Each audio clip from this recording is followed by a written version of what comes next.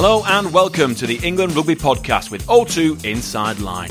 I'm Vernon Kay, and on this week's episode I'll be sitting down with one of England Rugby's most exciting prospects. When I was playing against Northampton, he said it when I was running, and now everyone calls me the Baby Rhino. But it's not a bad thing, is it, to be called? I don't know. I've looked at a few Baby Rhinos. I don't know if it's a good thing. Yes, I'm chatting to England prop Ellis Genge. Obviously, it was amazing to put the shirt on.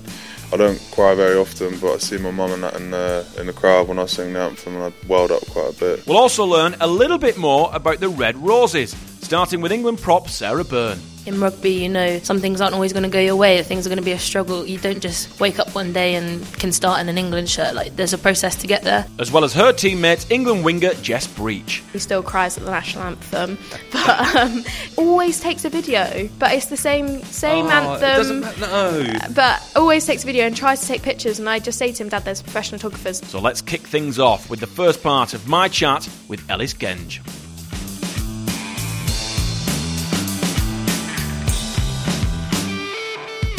So let's talk about your upbringing in Bristol. Did you always play rugby as a kid? No, I started with football. My dad likes football. He likes rugby now. But he was a big influence in your childhood taking up rugby, right? Yeah, definitely. He's an inspiration to me, to be honest. He ain't the most athletic bloke in the world, but he always gives everything 100%. So nice. Fair play to your dad. I learnt a lot from the bloke. And when you were playing, is it true you were called the Baby Rhino? Nah, that's... Where's that nickname come from? I don't know, some bloke on the telly said it when I was playing against Northampton. Right. Yeah, it was one of them lot, and he said it when I was running, and now everyone calls me the Baby Rhino. But it's not a bad thing, is it, to be called I don't know, I've looked at a few Baby Rhinos, and I don't know if it's a good thing. Yeah, the analogy is quite cool, but I like what you've put on your Instagram, because your Instagram is like the M5, two hard shoulders. Yeah. So if you put two hard shoulders on a Baby Rhino, that's a pretty ferocious rugby player right there. Yeah, or he goes up and down the M5 a lot. Yeah, wandering around aimlessly. Yeah. How would you describe your development as a young rugby player? Because you weren't in the early England system, were you? You joined at 17, right? Yeah, I was always second choice for the county and stuff like that when I was 14, 15. I didn't make it into England 16s from the Southwest stuff. And there was 3 teams then, do you know what I mean? It's 60 odd players, and I thought, that's a lot of people, and I'm not really good enough to be in that mixer. So, I was quite disheartened by that. And then I made the 17s with Pete Walton and Ian Peel as my coaches, with John Fletcher, great blokes. And then, I played the 18s at Back Row as well, I think. I'm not too sure. I've got a terrible memory. So where did your transition come from then? We went to this under 15s camp, and a lot of the boys... All right, well, let me stop you there. At 15, were you an early developer, or were you a late developer when it came to the body change? Were you a big 15 or a small 15? No, I was always skinny, to be honest with you. Yeah, I was proper skinny until 16. And then I went to Hartpury College, and when I was at college, there was a big emphasis on gym. And I never really started going to the gym when I was 15 years old. But then when I went to college, there was we went to gym 3 times a week. And, really? Yeah, it was I stayed. At 16? I boarded there. I got a scholarship to go there, and to be honest, it changed my body completely. We gym literally, I'm not joking, 3-4 times a week. Wow, that amazes me. And then climbing the ranks, was there a pivotal moment of your game on field that changed it around for you? Nah, to be honest with you, I actually think I'm the same sort of player as I was when I was younger now. I've just matured in other areas, I listen a lot more to the people who are trying to get the game plan together. You just learn that it's really a team game. I was never really that much of a team player, because I come from not great teams when I was younger. Where I sort of had to do everything. But it wasn't a serious team, do you know what I mean? It was a social team, so I was allowed to do that, and then I had to learn. Were you the kid that people turned to do something on the field? Yeah, I was. I played 8 and 13, and when I was at college, I went to a team called Woodend in Gloucester on the weekends, because I had nothing to do. I stayed at Hartpury on the weekends, and I played wing for them. So, I just wanted to get the ball, really, and have fun. And then when I played at college, I had a coach called Alan Martinovic, and he made me captain in my second year, and that obviously I had to stop thinking about myself then and become a team player. Yeah, become a team player. So that was big for me. Hi, this is George Ford, and you're listening to the official England Rugby Podcast with O2 Inside Line. More from Ellis shortly, but time now to find out more about England prop and all-round menace Sarah Byrne. Let's check in with our man behind the scenes, Paul Bunker, who caught up with Sarah at the England women's camp. Give us an idea what Sarah Byrne was like as a young girl. Let's go way back to because you're quite big and strong. Were you a big baby? Oh yeah, I was massive. I was huge. My shoulders actually got stuck. So. My mum used to call me a bit of a bruiser. Probably still carry that around with me. I was just really sporty. I would never sit still. Mum could never get me to go to sleep when I was a baby. And yeah, I just absolutely loved sport. I was outside all the time. I struggled a bit in school. Not because of like behaviour or anything, like I always wanted to do really well, but I was dyslexic, so struggled with my concentration and stuff. But like all my teachers absolutely loved me and they always helped me out, so I think sport was really good for me and my confidence. Dyslexia in my generation, it was kind of like this child doesn't know what he's doing. Were you kind of assisted and stuff with things like spelling, or how was it affecting you? Well, I think like they diagnosed me with dyslexia when I was like halfway through my primary school, so I think at the start they probably just thought, oh, you're a bit struggling a little bit, but they really helped me. I went to like tutoring within the school, like, and just anything that I could do, whether relating like letters to drawing, because I really enjoyed drawing and stuff when I was little. So yeah, I had a lot of support. Don't want to sound preachy, but how nice that someone, you're playing at the highest level of the women's game, and someone who had those challenges at school. I mean, it's a great lesson to maybe youngsters who were just struggling with dyslexia. I think it just helps you as a person. Like in rugby, some things aren't always going to go your way. Things are going to be a struggle. You don't just wake up one day and can start in an England shirt. Like there's a process to get there. It's kind of the same with like work or anything, and I think I learned from a young age that just because it's not your strength doesn't mean you're going to be bad at it forever. Like I've come out of college with quite good A-levels into my degree, doing quite well in that, and I absolutely love what I'm learning on my course, so it made me a lot stronger person and just to push through those tough times. I was trying to visualise Sarah Byrne as a little girl. Tell us what posters you would have had on the wall, what music you would have been listening to, what toys you would have been playing with. Well, I would be outside for one, probably climbing trees, really muddy, beating up my little cousin. That would probably be one. I think I was definitely a tomboy. I just never wanted to wear dresses or be pink or girly. And I've got two older sisters, and they were very different. They did ballet, dance, tap, modern. And I remember like sitting there, Mum dragged me to ballet, and I was wearing pink tutu. And Mum was like, "What's wrong with you?" Like, "We won't take you to ballet if you don't like it." And I was like, "I don't like wearing pink." It wasn't the fact I was doing ballet, it's because I was in pink. As soon as I got to wear the blue one, I was like, "No, I don't really think it's a sport for me." Yeah. Oh, it's brilliant. It's brilliant. And the music-wise, you were a kid like growing up listening to music and those sort of things? You into music? Yeah, I loved music. I probably listened a lot to like what my mum and dad used to listen to. So like Josh Stone, and my sisters were like listening to Paolo Nutini, like the Kooks and things like that. Yeah. So I probably just listened to them. But I love all music, so I'm not really fussy one. Yeah. There's a note about downhill skiing as well. Apparently, it's kind of like you're a keen skier and all those as well. I mean, kind of when the rugby career sort of when the sun sets, maybe skiing. I'm not entirely sure my body would last to be a downhill racer, but I do love skiing. It's something that I've loved since I was little. I've been very lucky to be able to go since I was 2. So I ski and snowboard, but it's just lovely. It's like it's something completely different that you're not really around, and it's just you, and it's something that I would hope I can do for the rest of my life, really. Yeah. When did you first get into rugby? How did that appear on your sort of radar? I've got a cousin really close to me. He's only a month older, and we used to do every sport. So he played football, I'd start playing football. He probably found me a bit annoying, actually. Like, he played basketball, I wanted to play basketball. And he played rugby, and I was watching him, and it wasn't really a sport I thought I'd be very good at. And then I was like, hang on a minute, like, I'd always win the play fight. So I just joined the team, and my first training session, we were using the tackle shields, and this, like, bit of an old guy was like, "Oh, you're a girl, not really going to do anything." And I absolutely smashed him, and he fell right back, did a forwards roll, and he was like, "Oh, she's pretty good." So I think from there, I just loved it, loved playing around. On your cousin, and how does he feel now when he sees you running out? He must be proud, mind. He must be very jealous, but also he's very proud. He probably is jealous, but he's very proud of him. My family are really supportive, all of them. So when I came back from the World Cup, actually, I had a really lovely banner. It was like I've been travelling for 2 years. I was only away for 2 weeks, but yeah, they're really lovely. And tell us about getting that call up as well, because you went through the England pathway, didn't you? You kind of up to senior rugby. But do you remember when you got that call? I remember exactly. It was kind of a bittersweet kind of day, because I played all my through the sevens pathway. I played 6 until I was under 20s, and I remember Fergie came in and he sat me down. We did like a scrum session before, and he was like, "Oh, you're just so strong." And I was like, "I know what's coming next." And he sat me down and he's like, "Look, do you want to have a chance to play tight end?" And I was like, "Nope." Just got up and left. I was like, I'm never playing there. Like, I started as a front row, so I worked really hard to get all went from front row to back row to 12 to 15 to 9 to 10, back to the back row. So when someone's gone, oh, you want to play prop, I was like, no way do I want to go back in that position.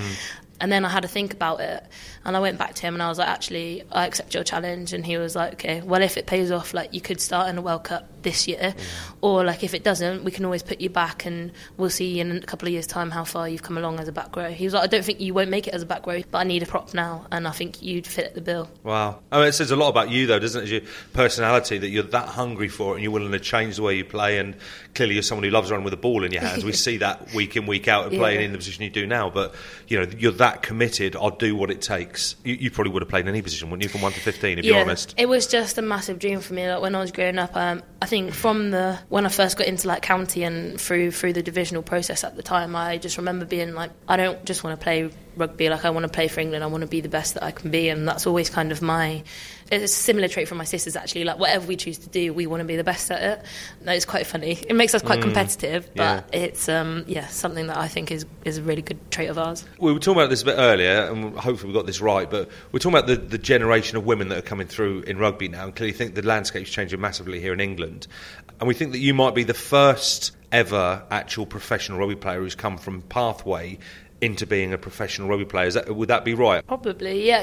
You've never had to nail down a full-time job and play rugby? Probably there might be a few of the older girls, like especially through the sevens pathway, but in terms of 15, I've came straight from my second year at uni, my first year at uni, straight into that first full-time kind of programme, and then went back to uni and luckily got a chance the second time around as well, so potentially that might You're be the true. new breed. And how is that? I mean, you know, for women now in this country, my daughter's just turned 13, and she, for the first time ever, said to me, you know, could I have a job playing rugby? And I'd say, yeah, you can now. And those sort of bit. So how has that been? How would you say that has allowed you to maybe flourish and prosper under this sort of new breed of rugby players that's coming through? Well, just it's a lot more professional, and it's not just like that we get money for it in terms of our recovery, how we get looked after. I had a little bit of a nasty injury at the beginning of the year, and how I managed to get looked after, the amount of care and support I got around me was just phenomenal, and it brought me back to the pitch, and I think I had one of my favourite games that I've ever played in England shirt when I came back. So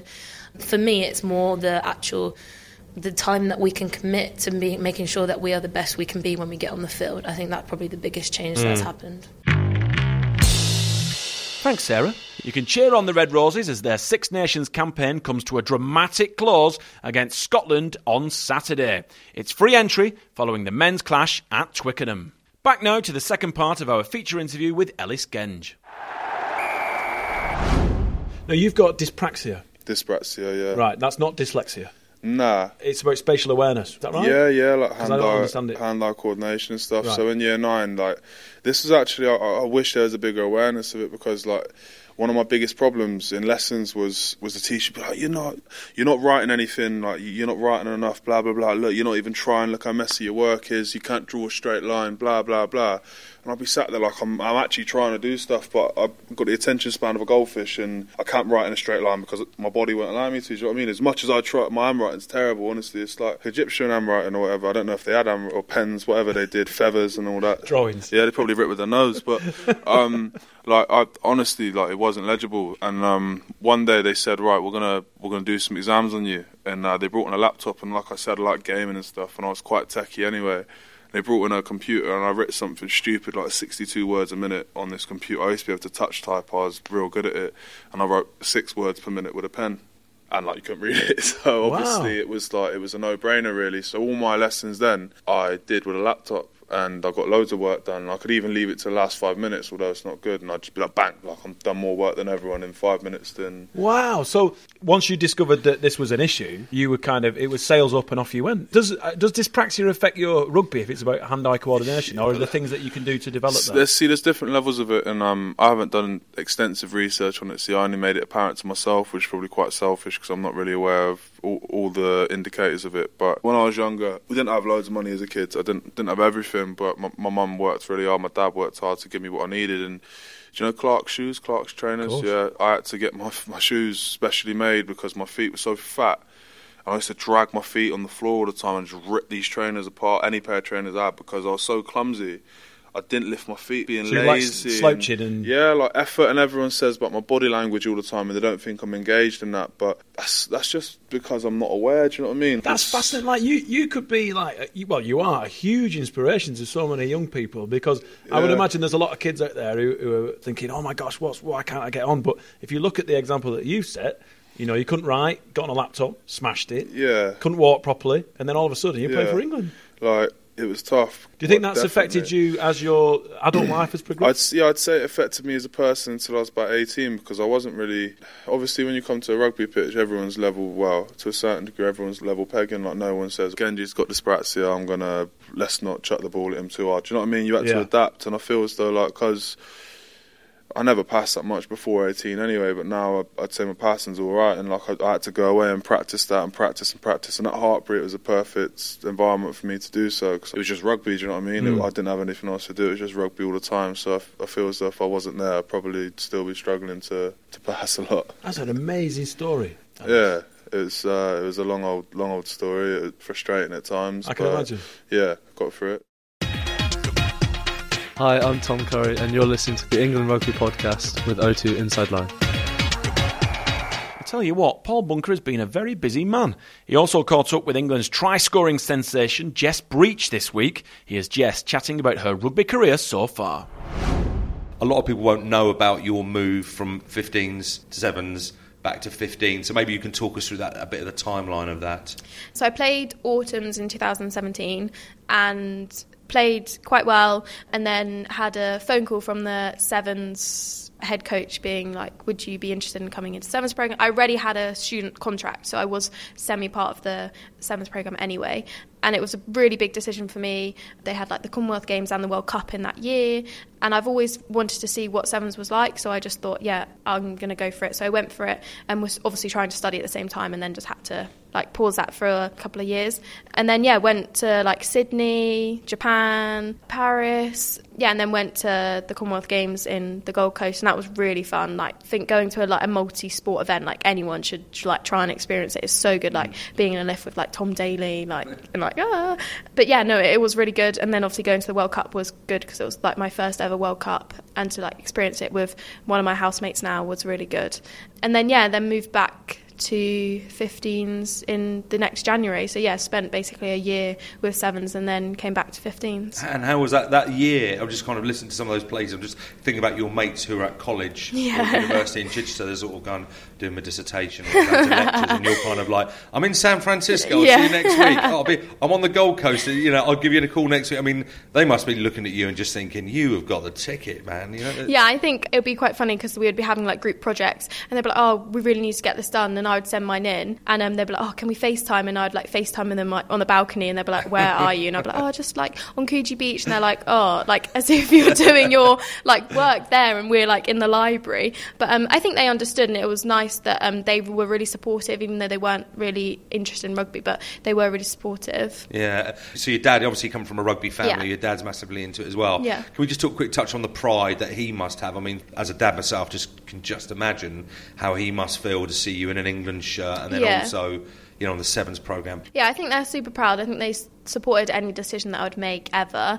But they're so happy. I think he still cries at the national anthem. But and always takes a video. But it's the same anthem. It doesn't matter. No. But always takes a video and tries to take pictures. And I just say to him, Dad, there's professional photographers. Like, I don't think your camera quality is as good. But if you still want to do that, that's fine. He's got his own family YouTube channel, putting bits up there. That's what they would be. Believe me, when you're 60 years old with your grandkids and you're saying to them, did I tell you the time that I played at Twickenham?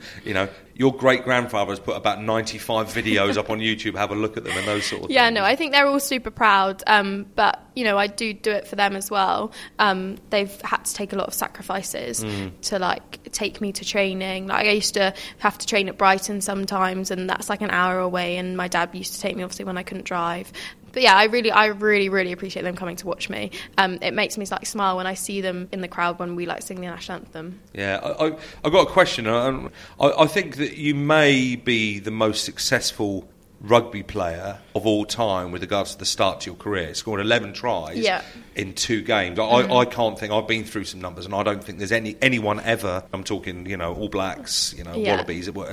how do you deal with that? How was that for you at the very start of your career to score 11 tries in 2 games? Yeah, I mean, I still can't really get over it now, and it's been quite a while. I think when people say it, I'm like, yeah, I don't really know how to respond, if I'm honest. Definitely, like, the team helped me be able to score that many tries.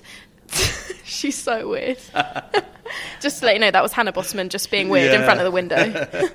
I don't know, just like running with the ball in space. And like being able to finish is obviously really good, and I like to do it like for the team and stuff. Like, I think if they put me in space, they're going to want me to finish, so I feel pressure, but not too much pressure. And I think then coming back and playing against Ireland, I didn't feel any pressure at all. And yeah, my first touch was a try, but you can't stop, can you? I mean, there's an argument of give someone else a chance, Jess. I mean, that's what we're all thinking. I mean, was it 14 tries in sort of 4 games? I mean, it's kind of there's 14 other women on the pitch with you as well, if you don't mind. You know? Yeah, I mean, other people score. Other people do score. Well, when you let them, I mean, those other tries of people to score, I see you still sniffing around there as well. Yeah, I just like it, you know. But everyone likes scoring tries, don't they? Yeah. Everyone's likes getting like 5 points for their team. I think if I could kick, that would be great as well. How many points I'd get then.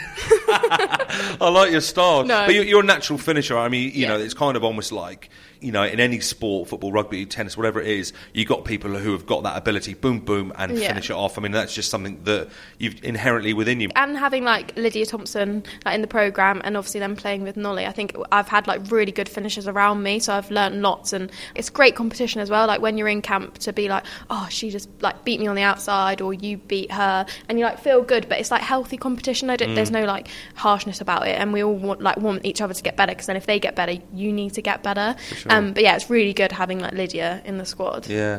Your career, 2017 you started, so it's only 2019 now, and it literally feels like there's golden moments everywhere we look. But has there been a moment for you that you look at your career and just think, I just can't believe that was me there? It could be 15s, it could be 7s. What, is there something? I think I probably have 2. So with 7s, it probably was the bronze medal at the Commonwealth Games. I think not many people can say that they've done that or been or even got a medal. And to have my mum and dad out there was really special too. 15s, I don't really know. I think obviously getting man of the match here at Twickenham in my second test, and then obviously scoring a couple of tries was really good too. But I'm trying to think. I did really enjoy the France game in the Six Nations, because before that game, we were in the airport after Ireland. I think we were watching one of the men's team, and they did a crossfield kick and they caught it, and I said to Katie, don't ever do that to me, please. And she was like, oh, why? And I said, there's too much pressure, I just don't think I'd be able to. And then obviously we got penalty advantage in the France game, and I don't know what came over me, but I just shouted the call, and then I was like, oh God.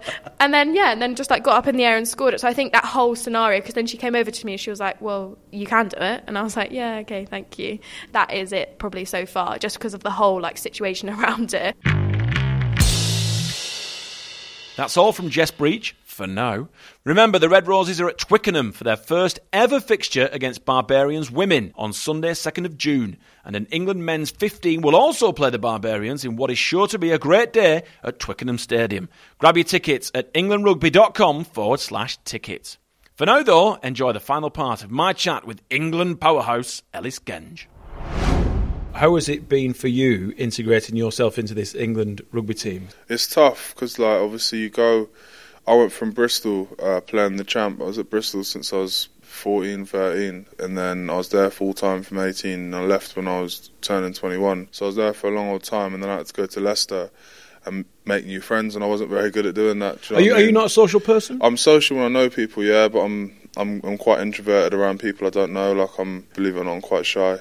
Well, when you went to Leicester, obviously that squad's got a wealth of maturity and a wealth of experience. And it still has, and I still find it hard now sometimes. Really? Yeah, sometimes I'm pushing, the boys are pulling in terms of social events and that. I'm a lot younger than Coley, for example, and he don't want to come in my house and play PlayStation. He's got do you know what I mean? He's got to look after... I think he'd rather put on his barber jacket and a pair of wellies and get in the backyard, let's be honest. He's got to look after the twins. But, that's been a big learning curve for me as well, understanding that not everyone wants to sit home all day and play PlayStation, or not everyone can get out and go to coffee all the time or go for a drink after a game. You're only, 24? 24 now, yeah, only my birthday last week. week. Let the mature boys go and sit down with their three dogs. That's what I'm saying. Like, when I come into the England camp, it was again like you sort of got to not work people out, but make friends very quickly, because you got to play with them. And I haven't played much in my time involved. I've got 7 caps now, but I've been in a lot of camps and spent a lot of time around the boys. And I'd say this year, or maybe at the end of last year, before I got injured, was when I sort of felt as though I really understand all the boys now.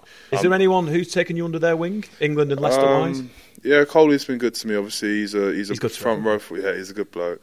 He's a front row forward, and he's got 83 or 84 caps now, and he's at Leicester at the club with me as well. So I've learnt a lot from him. You learn from everyone, really. Sinks has been good for me as well. Like, he's obviously a bit younger, similar age to me, and I spend a lot of time with Sinks. And I don't spend an awful lot of time with Coley, but equally I've learnt just as much off the both from the same position and very different players. But I've learnt a lot from him. Yeah. When you get on the field and when you get in the gym, do you isolate yourself? Do you just crack on and get on with it? Like, are you more intense on the field doing that kind of practice, or in the gym? I don't know. Before I came to Leicester and stuff, and I was at Bristol, because I made that transition from back row to prop, I was doing double gym every single day for like a year. No way. Yeah, I gained like 3 stone in a year. But I was quite a skinny bloke, do you know what I mean? Like, it wasn't hard to do that in that environment. I was gymming, eating loads and stuff, so I isolated myself then. But then when I come to Leicester, I get on really well with my S&C. Like, I've been injured quite a lot, so we spend a lot of time together. I've got a good relationship with him.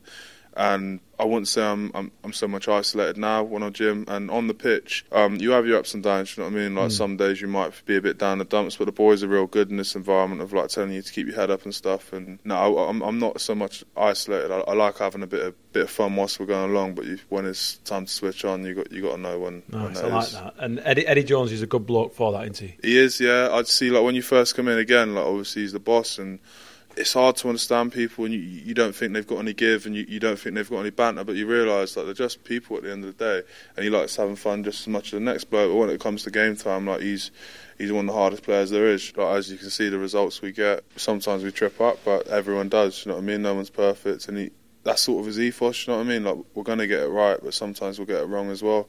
And each wants us to be able to adapt to that. Yeah, another thing that's been quite frustrating for you is your injuries. What's that like when you go through a period like that?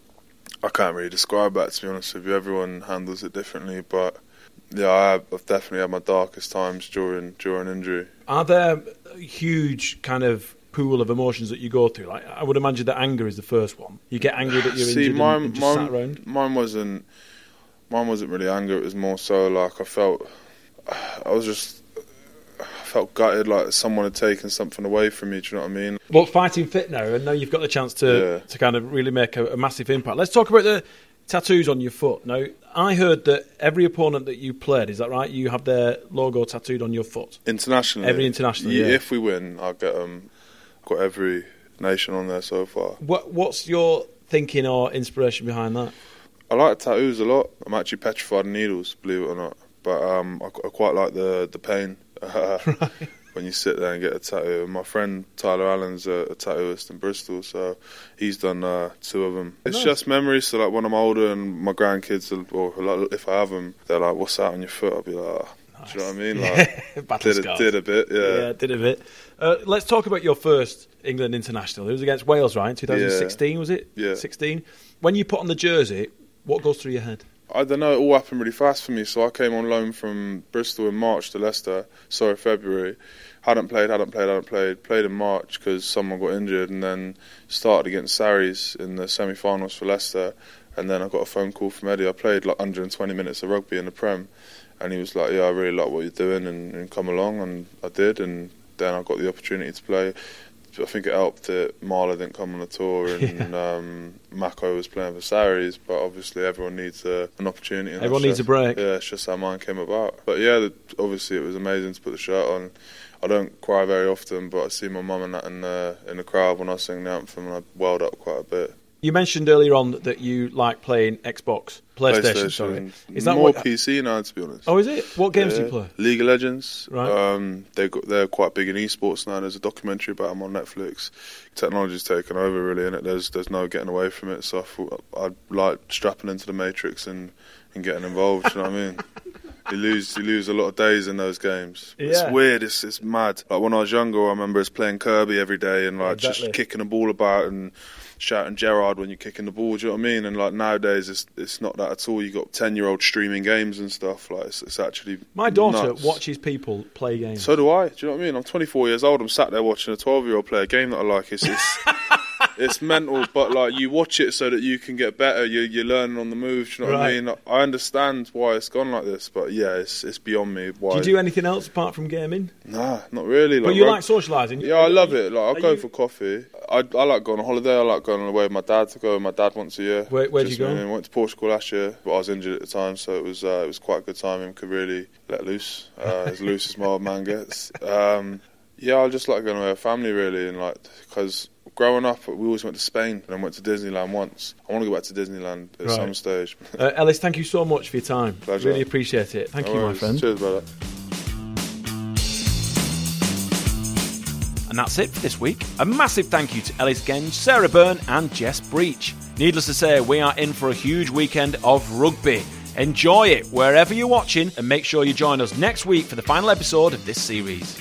Remember to subscribe to the England Rugby Podcast with O2 Inside Line wherever you get your podcasts, so the next episode will automatically drop and you won't have to lift a finger. There's heaps coming up on England Rugby social channels as well, so get across England Rugby on Facebook, Instagram and Twitter for all the build-up to this weekend's action. But until next time, have a great week. It's bye from me, it's bye from them, and bye from him, and bye from her. Come on, England!